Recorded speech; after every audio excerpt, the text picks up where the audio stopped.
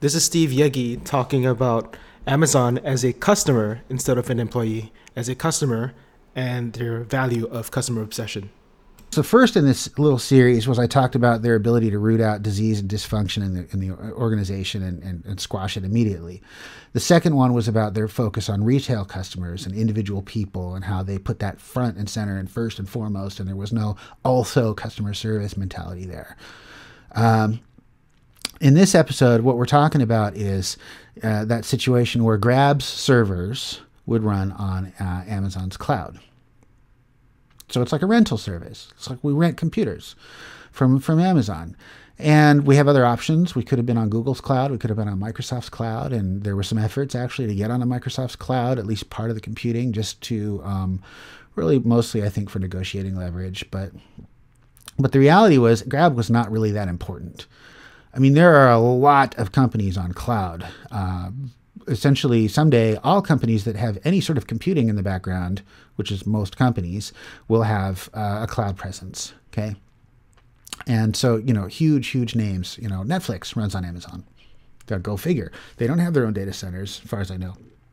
Everything, I certainly know they're Amazon's biggest customer, or they have been, and they go in and out of being Amazon's biggest customer. You look at the top 50 customers for Amazon, and Grab's not in that list. You look at the top 100 customers, and Grab's probably not in that list, just in terms of how much they're spending. Okay, corporate customers, pretty sizable chunk of money, but not really a blip at Amazon scale. And yet, whenever I had a question about Amazon's cloud, let me tell you what I did. Okay. I would say, "Hey Bob, can you come over here for a sec?" Yeah. Notice I'm not touching a phone or a computer. I'm talking to Bob over here who is from Amazon. He's an Amazon employee. He's a cloud specialist and knows how to answer a lot of customer questions. He's an engineer, and Sue, Bob and Sue, she would do the same thing. They'd come in. We had all these different account reps in a rotation, and they would come over and say, "Yeah, what do you need? What do you need?" What were they doing in my office, in Grab's office in downtown Bellevue? We're not a top 100 customer. They can't. How does that even scale? They can't have enough people to go and sit on site with every single customer. Now, you could make the argument, oh, well, Grab's kind of important because, they're going to be the gateway to Southeast Asia and so on and so on. They're Masasan's investment. They're big. And, there was a lot of, smoke and mirrors. And, it's all true and it's going to come true. And Grab is going to be dominant. But it's never been a foregone conclusion. I mean, Uber was competing with them, and then now Gojek's competing with them, and Gojek has a bunch of really big investors, and it's not clear cut, right? That they're going to be big. And why would you bet on a customer that's going to be big when you've already got customers that are already big? And yet, Amazon had people sitting in our offices. They offered, we said yes. Microsoft got wind of that, and they sent some people too, and that was fine. Us too. But it was never really the same. So I'm gonna close with a story about. I'll close this off with a story about the conferences, okay, the developer conferences, because those are sort of a customer interaction, sort of a way that they can demonstrate customer obsession, and it's kind of it's not a direct thing; it's more of an indirect thing, and how successful the conference is.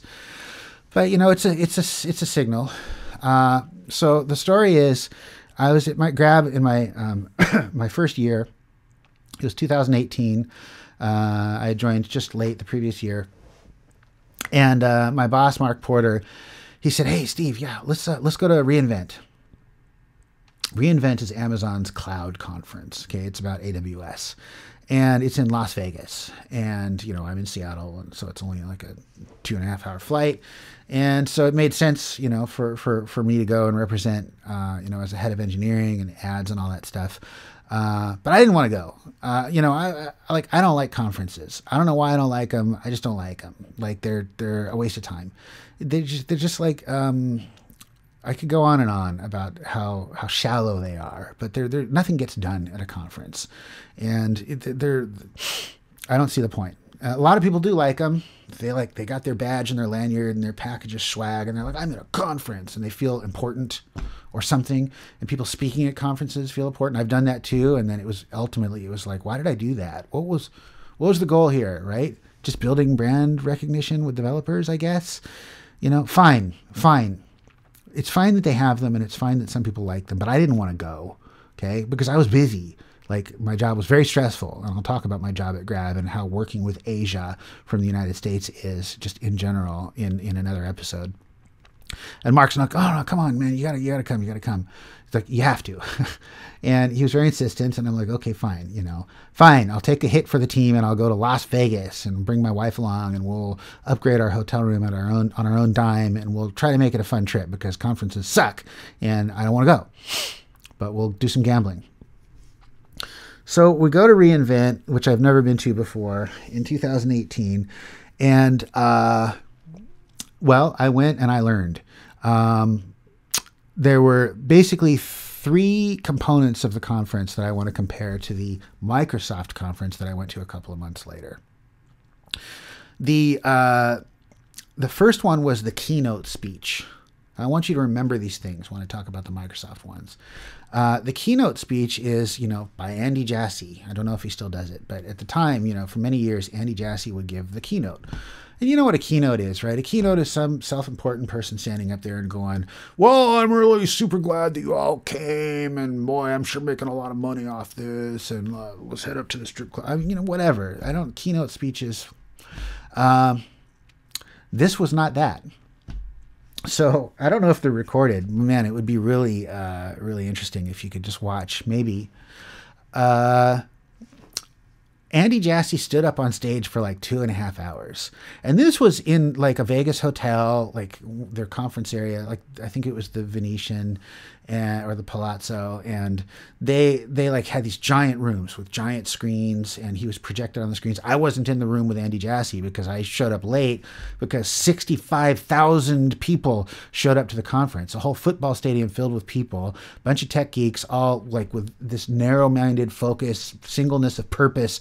They came marching in. There was this buzz, this excitement, and I was just like, this is new and different. It was like Invasion of the Body Snatchers, to be honest. And everybody got into the seats, and there was this electric, buzz, and Andy starts talking. And he talked for like 2 hours, 2.5 hours, okay? It just goes on and on and on and on and on and on. And it wasn't, hello, folks, glad to have you here. No, he stepped there and went, well, folks, here's our report card. And he just went through, and like for 2 hours, he just did statements of the form, you guys asked for this, we delivered it. You guys felt our performance wasn't up to snuff in this particular area. Here's the new numbers. You felt like our competitor had an offering here that wasn't doing justice to, we didn't do justice in our cloud. We answered, okay? Oh, and, he go on and on and on about things that people had asked for. And you know what? As a customer of AWS, of Amazon Web Services, I used a bunch of their services, and I had things that I wanted, and I saw some of them in the presentation. And I'm like, wow. I saw other ones that I knew were going to be useful. And I saw some I was like, I don't even know what I'm looking at. It was so big and complicated. It would take so long to learn all of Amazon's cloud. I mean, like, I didn't even have time to do it all.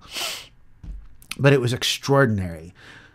Somebody told me, I think Mark told me, that Andy, goes to this, goes to his private retreat, like in a movie, and he like disappears for 10 days or 2 weeks or whatever, and, psychs himself out for the talk, because it was a really impressive performance that he gave up on stage, kind of from memory, just going feature, fix, performance, pricing, all this stuff.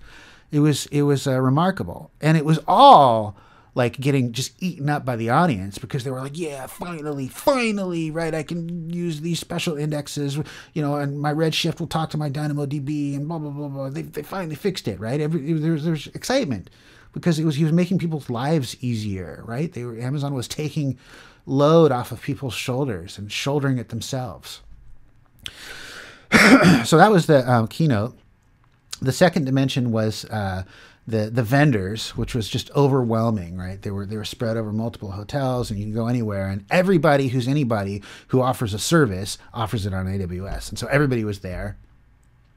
And then finally, there were the meetings. Okay, the meetings with the teams, which I didn't know we were going to have. But somebody at Amazon set up some meetings for us. I was like, oh, okay, we're going to have some meetings. Who are we talking to? And Mark's like, the teams you're scheduled to talk to, and he named off a bunch of teams that were teams that owned the services. They built and launched and ran the services that I was using on my teams. And I'm like, okay, yeah. So like the account reps, he's like, no, no, I mean the teams. And so I went in there and like, I was like, oh, I knew some of these people. I mean, like some of them have been at Amazon for years and years. I mean, like since I was there in 2005.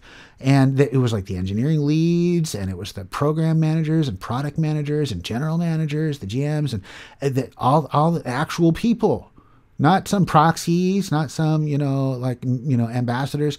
And they were there going, yo, hey Steve, what do you need? What can we do for you? And this is where the humility that I mentioned earlier came in, because I was overwhelmed that they were taking their time out of their day. Because first of all, running AWS is no joke, and second of all, they're all rich. Like rich as Croesus. I mean, they all held their shares, and they started in 2005, and the stock ran up from like $40 to $3,300 per share during the time that I had left. And, what possible business could they have sitting there asking me what my team needed? Because I was with Grab, not Netflix. Right. And yet each one of them gave me half an hour or 40 minutes or whatever. And they were serious. Like, I'd say, well, we could, I'll go out on a limb here. We could really use this.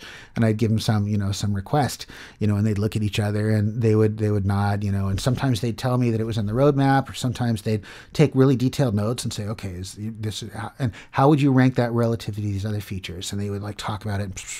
And I realized that I was dictating their freaking roadmap for them. Okay. It doesn't work like that at Google. I mean, let me tell you, when I was in Google Cloud for 5 years, how stuff worked in Google Cloud. People in Google would go, well, we solved this problem at Google, because Google's pretty much solved all computing problems.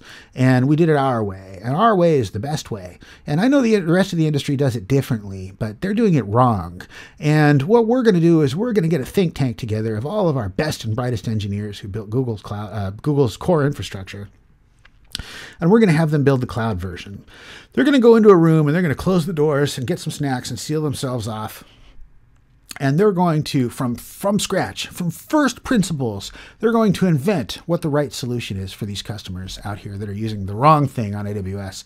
And we're going to roll it out to great fanfare, and they're going to use it. You'll see, if we build it, they'll come, and they're going to like it.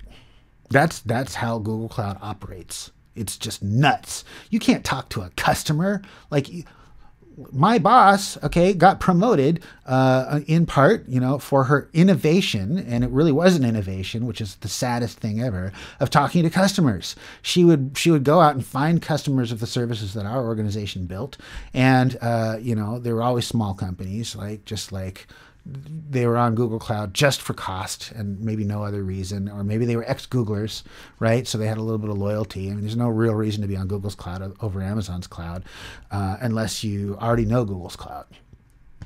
And it's because of this problem where Google designs things different from the rest of the industry. And then you have to look at it and go, well, okay, I can learn how to do it your way, and then I'll be completely locked into your cloud and I can't migrate, because Amazon does things the open way, right?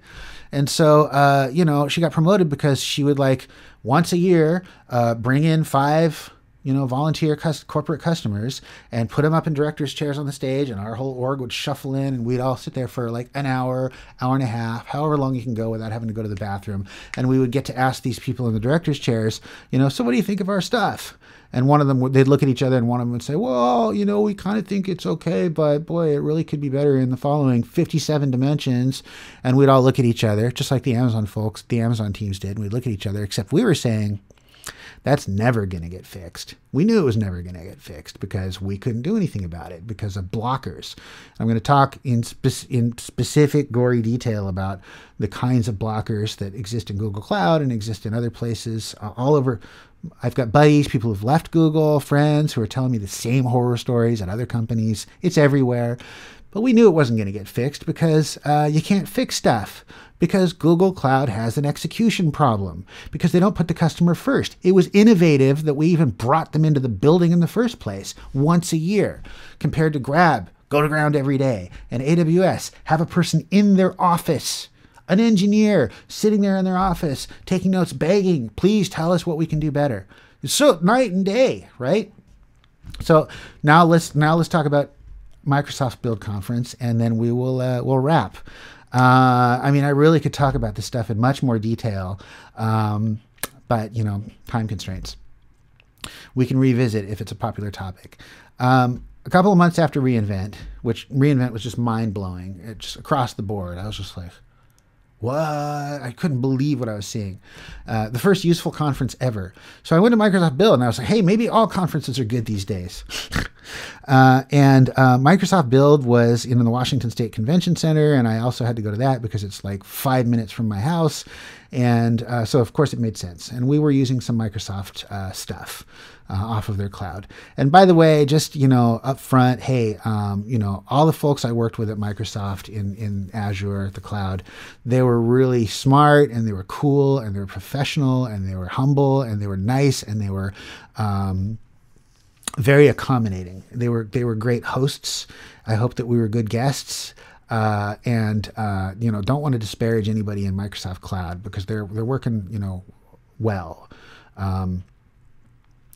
They're not Amazon, and they know it, right? And they know they're so far behind that it's almost comically bad. But they're trying really hard. But I went to the conference because those were meetings that I had like on in Redmond on Microsoft campus.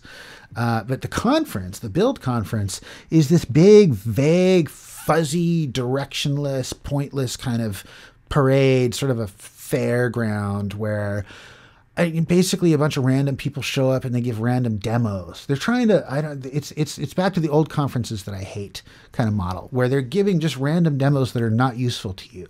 So it's like, it's like when you go to Disneyland with your family and you decide that maybe just like you're going to spend a few minutes in Walt Disney's Imaginarium where you can see his vision of what the 1950s thought the future was going to be like and what, a modern home might be like. And you go in there and it's air conditioned and you're like, okay, I'll hang out for a while, but it's not fun. And then you go back to the rides, right? That's kind of what Microsoft Build was like. Their expo was just a bunch of random people, most of them with MacBooks, giving demos of random stuff that they did. It wasn't cloud focused. It was a hodgepodge, a mishmash. Now, Satya Nadella, who's, he really is brilliant and he's an amazing leader and he's kind of a magician. He came from Microsoft Cloud and he knows Microsoft Cloud is their business. It's their future.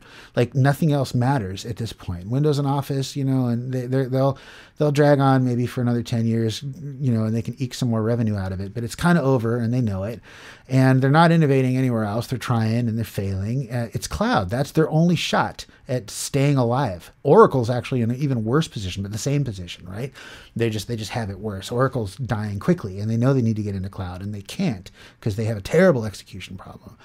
So we go to Build and Satya gives his keynote. Remember I told you about the 3 components of the conference and how they were all amazing. And then let's talk about how they happened at Microsoft. So I went to the keynote and I was excited because Andy Jassy's keynote was just mind-blowing. Okay, and I was like, I want to see what Microsoft has launched in the past year. Let's compare their progress.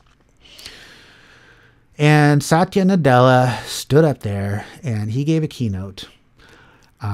And the keynote was pretty short, and it was about how they were proud to announce that Microsoft had partnered with Starbucks, and that Starbucks was using Microsoft machine learning algorithms to be able to tell you where your espresso beans came from. And that was the keynote.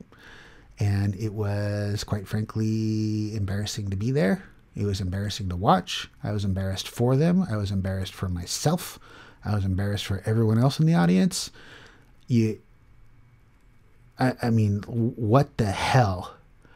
And so I was like, okay, well, that maybe the keynote isn't really the right way to measure the success of a developer conference. Maybe they fell a little short there, unless you're a really, really big espresso bean fan.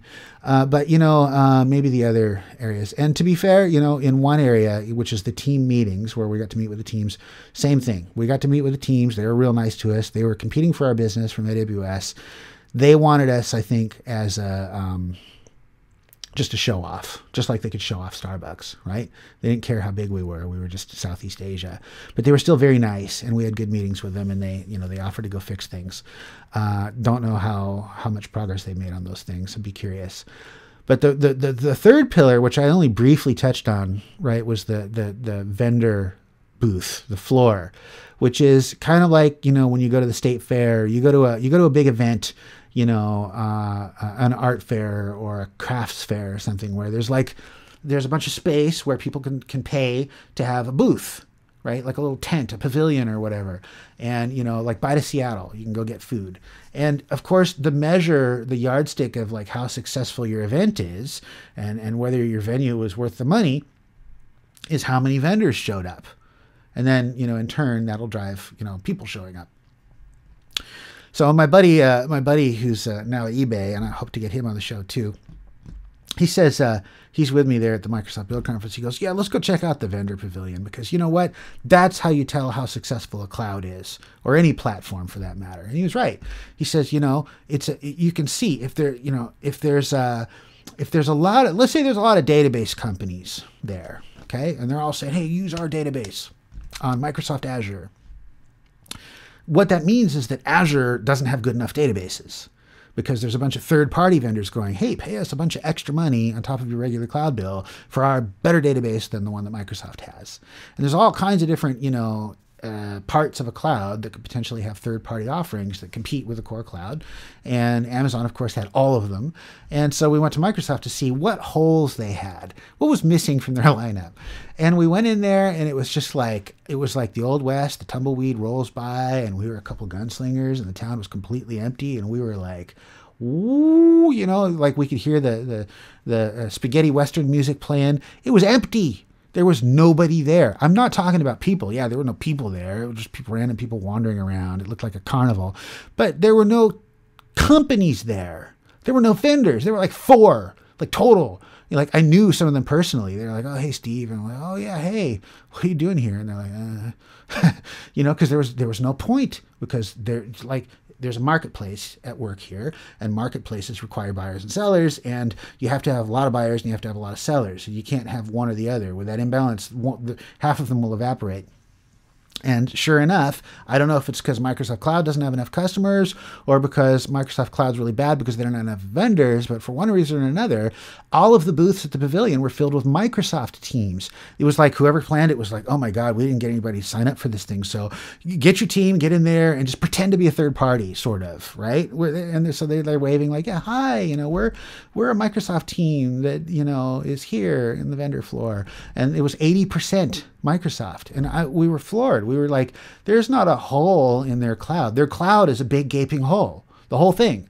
And, so we left, very disappointed. The whole thing, I mean, honestly, if they did more brand damage, certainly to me as just a developer who uses cloud, I use Google's cloud, but it doesn't matter. The whole point of a dev conference, as far as I know, is to build, brand excitement and enthusiasm for their brand, for the Microsoft brand, the Azure brand. They did more damage to that by having that conference that I gave feedback on, and I'm sure they didn't read it, than if they hadn't had the conference at all. I mean, seriously, they should just pass. Why wasn't it about cloud if cloud is going to be their business going forward? Their only hope, right?